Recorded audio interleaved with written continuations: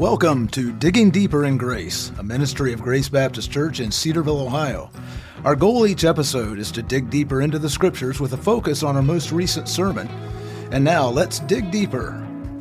Hey, thanks for joining us, and a big welcome to each of you. Wherever, however, and whenever you're listening, we're glad you're with us. I'm your host, Bart Sheridan, and today I called an audible. Tim Cockrell. Tim, it's good to have you with us. You weren't originally scheduled to be with us today, but I thought, you know what, we're going to be discussing that initial sermon from our new short sermon series, Understanding the Will of God, and I thought it was probably pretty good to get you in here to respond to what I think might be some questions coming from the congregation. Absolutely. I'm thankful for the opportunity because already we've had some really healthy conversations, maybe even some clarifications that I think give us an opportunity to explore this further. Well, I got to thinking about this here over the weekend after Sunday's sermon, and again, you weren't originally scheduled, but I thought it was pretty obvious. You're likely the best person to discuss, especially this opening treatment of what is always, in any church that I've been in, an interesting topic. So let's start with some of the dinner table discussions. I'm guessing that there was some roast preacher served this past weekend. Let's see what we've got. So let's start with this. Tim, in light of what you said in Sunday's sermon, why would it be wrong for me to pray for the best spouse, the best educational institution, the best home where I'm going to live, or anything else that God could give me? I read in the Bible that God calls his people to pray specifically for what we desire and need. What gives here? Yeah, so there's a number of different elements there. Let's maybe start with that question of best. That I think many times what happens, and I alluded to this on Sunday, is we begin to obsess about these non-moral decisions. That we think the most important thing is where I live, or what house I buy, or what job I take, or even whom I marry. And I'm reminded of what Jesus says, and that is that we should seek first the kingdom, and then all these other things that might occupy our thinking or even our worries, they'll be taken care of by God's goodness and his grace. And yes, absolutely, Scripture tells us that we ought to ask and seek and knock. But I think it bears the question, what is it that we're asking? What is it that we are seeking? Because if what we're seeking is, I want the best job so that my life is fulfilled and flourishing. I want the best spouse so that I don't ever have any marital difficulty. Well, we're starting off with a faulty goal there. And a number of, I would argue, faulty assumptions that if I get the highest paying job, that's the best job. When in reality, that may keep me away from my family because I'm working 60 or 70 hours a week. If I choose the best spouse, she may very well challenge my thinking or expose the selfishness in my heart that doesn't feel good, but is good from God's perspective. And I love what Psalm 37 verse 4 says. It says, "Delight yourself in the Lord, and he will give you the desires of your heart." Many times what people have assumed that text means is if you just give God what he wants, then he'll give you what you want. It ends up being kind of a transactional idea. But my interpretation of that particular verse is, as we delight ourselves in the Lord, as we find our satisfaction and significance in him, our desires begin to be transformed. We begin to desire more of him. We desire to be faithful in using our gifts. And so I don't think it's wrong at all to ask God for things that we desire or things that we need. But that we rest in the fact that if God doesn't give us those things, they weren't things that we needed. And if God doesn't fulfill those desires, it may be that what his goal is to reshape our desires rather than to lead us to this one specific secret plan that we need to walk in. Okay, so let me share this or try this technique on you that I've learned in 33 decades of being married. What I hear you saying, Tim, is that it's good to ask for God's best, recognizing that his best doesn't mean necessarily a painless life or everything runs exactly the way I want it to, but that, as you said, God would give you the desires of your heart. That's predicated on our heart being in line with God and recognizing that difficulties may come, but that is all a part of what God uses, pain, suffering even, to develop us into who he wants us to be. Absolutely. Because I know in my own life, I often have a skewed idea of what best is. I think the best life is one that doesn't have pain. The best parenting situations are the ones where there isn't any conflict or any discipline that's required. But also, as I think about in my life, some of the most formative moments have been in circumstances I would not have chosen, but that God brought me in certain seasons to deepen my dependence, to expose the idolatry of my heart. And so, we just have to redefine what we mean by best. So getting down to the brass tacks, okay, there's a young man or a young woman, and this is this is what we often point to. God, whom should I marry? That's not a bad question to ask. No. And it's not a bad prayer to pray, God, direct me to one whom will help me serve you in the best way possible and with whom I can share life's joys and trials, and he or she will help me to be who you want me to be.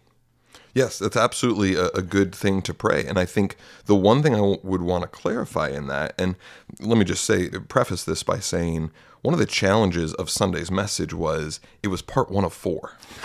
And so I recognize that even a number of the questions that I received and the conversations I had indicated what we really need is part 2 and part 3 and part 4 to help round out some of this, because we kind of said these are some potential errors, but we haven't laid that foundation, which is what we hope to do this coming week. But it is a good thing to ask God, guide me to a godly spouse. Where I think we run into trouble is this idea that there is the one. And out of all this world, there's some needle in a haystack that if I don't pick that one individual that God really has been trying to hint and clue me toward, well, then I've just completely blown it, and I'm going to have to settle for plan B spouse for the rest of my life. What we're going to talk about this week specifically is that God has a sovereign will, that what he has planned will come to pass. He also has a moral will that provides the boundaries, the parameters by which we can make our decisions. But within his moral will, there is freedom to make decisions according to biblical wisdom. And so what that means is I can look for a spouse that is honoring the Lord, that is desiring to follow him, and that I'm attracted to, and that if it falls within God's moral will, then I can make a decision without feeling fearful or fretful but what if this isn't the one? What if somebody who's just a little bit better comes along? It frees us to make decisions without fear. In business, we call that paralysis by analysis. You got it. And we don't do anything. Very good. Okay, question number 2 over the dinner table and the roast preacher. Are you suggesting here, Tim, that God never instructs his people towards a specific answer in terms of decisions that might not be clearly laid out in Scripture?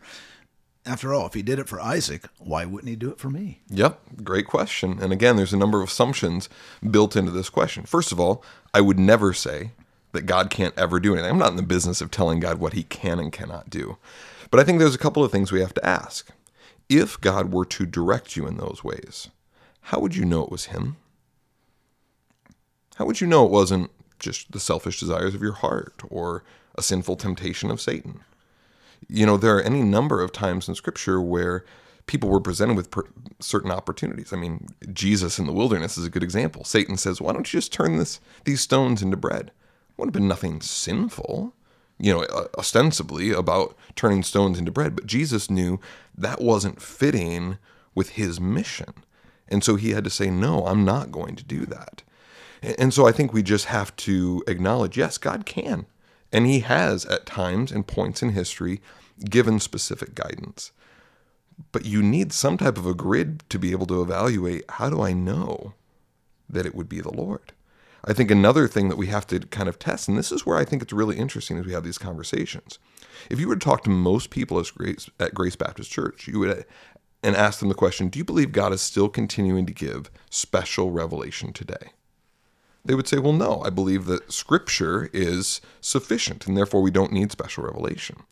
But often when we talk about how God would give specific guidance, what we're really talking about is special revelation, that he is giving a specific disclosure to us individually. And I think we have to recognize, as I mentioned on Sunday, even for the apostles, this was very rare. It was not something that commonly happened. And so for us to expect it as a normal part of our experience, I don't even think fits with the pattern of Scripture. Interesting. Okay, great. Good response. And let's hit item number 3. So, if we are supposed to be walking in the Spirit every day, why wouldn't the indwelling Spirit of the living God guide us in specific ways in all that we do? So again, we've got to talk about our language here. I do believe that God's going to guide us. The question is, how is he going to do that? Is he going to give us an inner impression? Is he going to give us some coincidental circumstance that is supposed to be the kind of road sign that tells us where to go? Is he going to open a door that then is unequivocally God's will for us? Or is he going to guide us through the biblical principles that he's provided us, the authorities he's placed over us, the Christian community he's placed us in, and our desires as well? The desires are not to be discounted. That's one of the questions that I've received a couple times is, are you saying that these feelings, should just be completely ignored? No, not by any means. But a feeling is just a feeling. It is not God's guidance, not necessarily God's guidance, I should say. And so what we have to do is think that when we are being led by the Spirit, it's going to be through these means of grace. And that's one of the things we're going to talk about in the third message more explicitly. But I think many times when people talk about the guidance of the Spirit, what they're really talking about is wisdom. How do I take these biblical principles and put them into practice in the specific choices that I make every day? And that's something we should expect. But if we're expecting that we're praying for God's guidance and then looking for a feeling or an impression or something like that, that's when I think it becomes a little more dangerous. Well, that's when times I know we'll get to this, I'm guessing we're going to get to this in the sermon series, and that is the whole idea of community at faithful advisors, godly, wise advisors who help us to discern the will of God. And then the other thing I was thinking here, Tim, really about midway through the sermon, I was following you, but I was thinking of some other things as well, and that was the idea that there is so much in Scripture that we know for sure. I'm thinking here, there's a couple times in 1 Thessalonians where Paul tells the people, he says, this is God's will for you, and then he says, in the context of what he's sharing, in that, especially chapter 4, he says that you remain free of sexual immorality. Yes. Well, there's some things that we know for sure. We spend so much time trying to discern things that maybe we don't need to know, or God may not make absolutely clear, like the constellations in the sky, but we ought to double down on what we really do know God is saying. Absolutely. There was an author, I'm not sure who it was that said it, but that if we walk in the moral will of God day to day, then we will walk in his specific will because we are living in a way that honors him. And that's one of the things that I think is key for us in this series, is to just think, where is my focus? Why is it so important to me that I want to know, the specific will for what God has in the future? In my life, many times it comes down to a desire for control. And at times, a certain amount of fear that I want to make the perfect decision because I want the perfect life. I want the perfect outcome. And instead of really just walking by faith and acting on what I know and trusting God with what I don't know, I'm waiting more for a level of certainty that God has never promised. I almost hate to share this example, but it came up this morning, and I don't think Kevin Riley would mind my saying this, but we talk about the will of God. And, Kevin could rightly say, was it God's will that I lose my leg as a result of an accident while I was in the Army? And Kevin told me this morning, he said, you know what? So I have to be careful how I say this because different people respond differently to ideas about, God led me through this. But he said, I truly believe that because of what God has done through the loss of my leg, I am positioned to minister in ways that through the VA, he has a ministry through the VA, and then, but also just being able to, income-wise, do some things he and Tia do.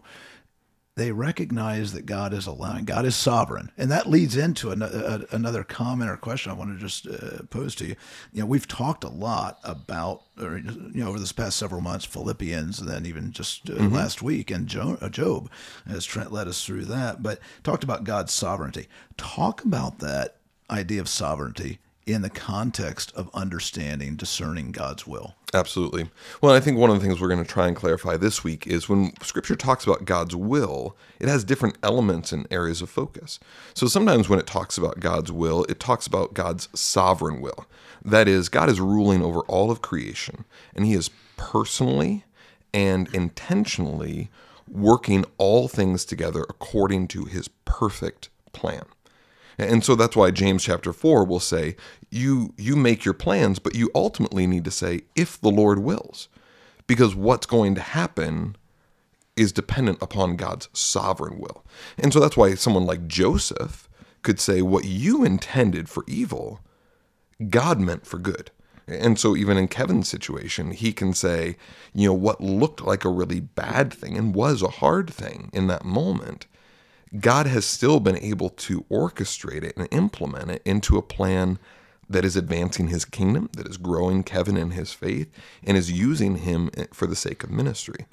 And so as I've been preparing for this message this week, I think there's a few things that does. One, it cultivates a certain amount of humility for us as we make our plans.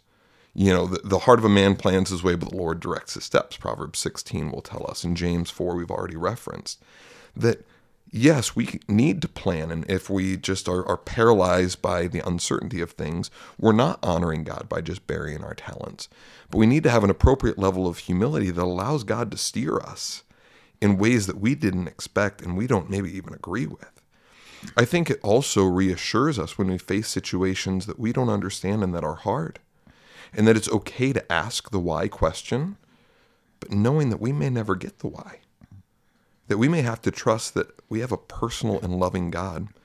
I read this past week that God's sovereignty is not much comfort unless we truly understand his character. Because if you don't understand his character, it just feels like fate. That it's just this sheer determinism, and what's going to be is going to be.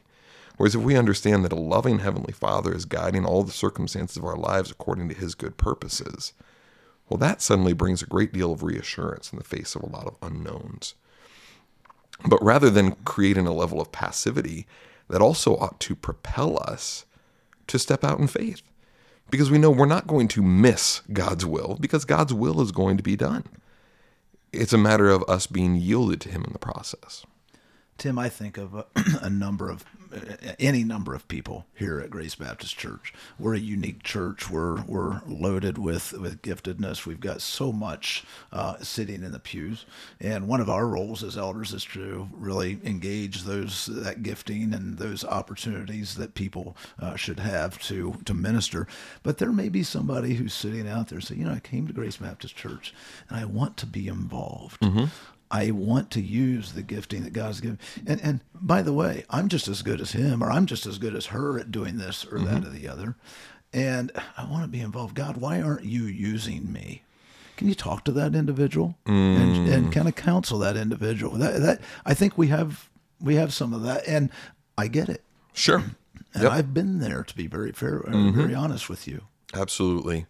Well, and there's a number of possible angles by which to tackle that question. I think one, sometimes God puts us on the sideline, if you will, in order to evaluate our heart motives. Am I okay with sitting under someone else's teaching, or do I chafe thinking I think I could do that better? Am I okay with learning from someone who is very different than me, or do I feel like I have to be the one up front? I think we also can assume that God will be most glorified in me if I am most busy for him. And we are reminded that Paul had 3 years that he just disappears. We don't even know what all went on there. And then he ministers for a number of fruitful years, and then he spends probably at least 3 years in prison. And if Paul were kind of doing a theological calculus here, he would say, God, my gifts could be used far better somewhere else.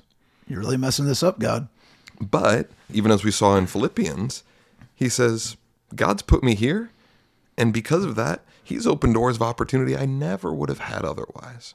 And so for the person that is saying, I just don't feel like my gifts are being used well here, one, I would ask, are you looking for formal opportunities, or are you engaging in the informal opportunities? Because the opportunities to pray and to counsel, to disciple and to serve are there for all of us. It's a question of whether we have eyes to see them, or whether what we're really looking for is a position or a specific recognition, upfront, type of recognition. And two, what is our heart posture? Because if there's a level of bitterness or pride or things like that, it may be that what God's wanting to do is to refine us by not being in ministry, so that then when we do engage with those gifts, we are serving in the right way and for the right reasons. Because this is a battle that I fight all the time, is you can do the right things, but for the wrong reason, and God is not pleased. And I know those people who have come and they've said, please put me to work. Mm-hmm. And then they're put to work doing something that they don't feel they're cut out for. And it is difficult, but God is faithful to those who are faithful. Yep. And again, I love what you're talking about. Just, hey, what is God teaching me right now? Mm-hmm. And being introspective and asking those questions. Yeah, someone once said the greatest test of whether you really have a servant's heart is how you react when you begin to be treated like a servant. You know, when you are asked to just serve without recognition, without, necessarily any fanfare, that's a test for all of our hearts. And we have those examples here throughout our church. Absolutely. People who have very, very faithfully taken the mop, sometimes quite literally. Yep. And done what they needed to do because it needed to be done and they were asked. Well, Tim, we've got a lot ahead of us. And of course, as you said, this past week we dealt with things that, okay, this is what God's will is not, or how not to discern God's will. And you shared some resources. We've got Friesen Maxon's book, Decision Making in the Will of God. And I will tell you, do I get extra bonus points if I downloaded that on Hoopla and I'm starting to read that? Absolutely. Thank you very much. That's what I was looking for. So this coming week, you gave us a little bit of a idea of what's going on. Can you lay out again, just like you did at the front of your sermon, where are we heading these next 3 weeks? Yeah, so this past week, in part what we were trying to do was clear away some debris, if you will. Take some of the thoughts and ideas and assumptions and presuppositions and push them to the side. Sounds like a man who just bought a new house.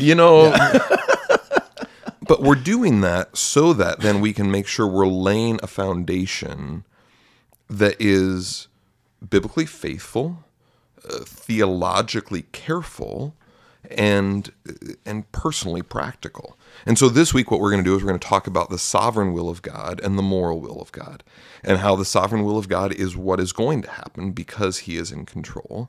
The moral will of God is what he desires for us, the commands that we find in Scripture. And what we're going to discover is within that realm of God's moral will, there's a great deal of freedom. And that rather than feeling fearful and anxious, God says, go, make choices, flourish. Seize the day. And then that third week, what we're going to do is we're going to talk about some unbiblical methods. This was some material we just didn't have time to get to on Sunday that we maybe are prone to employ. And then we're going to talk about some of the biblical methods and resources that we have, from God's Word to Christian community to even the leading of the Holy Spirit, but trying to really define what it is that we're looking for there. And then in that final week, what we're going to do is we're going to try to develop a practical paradigm. So when I'm faced with significant decisions, as I'm walking through life, what are some of the questions that I ought to be asking? What are some of the steps that I should be taking? And then if we have time, we're going to try to address some of the most common questions that we've received over the course of that series so that we can really answer some of the questions that people are asking. Very good. And Tim, one of the things I wanted to mention, I mentioned it to you prior, thank you for including Katie in that. That was very instructive and helpful, I think, just to hear both sides of that story of your two coming together, but also recognizing that, hey, Tim Cockrell and Katie Cockrell, just like all of us, are working through this day by day and seeking God's will, whether it was when they were 20, 22 years old, or whether they're in their 40s. We're all working through this. None of us has it down pat all the time. Absolutely. And so many times when we look back, we can see God's leading more clearly than if we were trying to look ahead. And I just am so thankful for Katie as a partner in ministry and in life. And as some people say, I outkicked my punt coverage in terms of the blessing that Katie is for me. Both certainly did, and I think the ladies would probably say the same thing. And one other thing I would want to encourage our listeners, and that is, as you have these questions, and as you're sorting through some of this, I think all of us to an extent, as we hear these admonitions from Scripture, as we hear the truth preached, it's probably good to be reaching out. I've been looking forward to this interaction as I kind of refine my understanding. But I would encourage you to reach out to one of the elders, somebody else whom you consider a spiritual advisor. Just say, hey, I'm thinking through this. Help me think through this. It's good to come together in community and to talk through these things and to sort through them. You may even be one who helps that spiritual advisor to get it honed down a little more correctly as well. Absolutely. We do theology in community, and it's going to refine understanding. It's going to build relationships. Because I've talked to a couple people that are feeling a little unsettled because this is different maybe than what they've always assumed or have been taught. And I think that disequilibrium, that unsettledness, propels us to growth and learning. And as you study God's Word, you may even come to a different conclusion. That's okay. But it needs to flow from God's Word, and it needs to be through really sound biblical principles rather than just based on what we've assumed or experienced. Well, folks, we've been digging deeper with Tim Cockrell. Tim, thanks for joining us and taking time out of your normally and your regularly scheduled programming to come join us. Happy to. Well, you can access Grace sermons, including this past Sunday's sermon and podcast episodes on demand by visiting gracecedarville.org on the World Wide Web and clicking the Media tab. We also encourage you to share your questions and comments with us each week by emailing them to contact@gracecedarville.org. And plan to join us next time. We'll be continuing our discussion of God's Word. Next week, as Tim said, he'll be continuing in our series, Understanding the Will of God. Until we meet again, I'm your host, Bart Sheridan, thanking you for tuning into this episode of Digging Deeper in Grace. Digging Deeper in Grace is a ministry of Grace Baptist Church in Cedarville, Ohio. Visit us online at gracecedarville.org and join us next time as we continue our discussion. In the meantime, we invite you to continue digging deeper in grace as you read God's Word.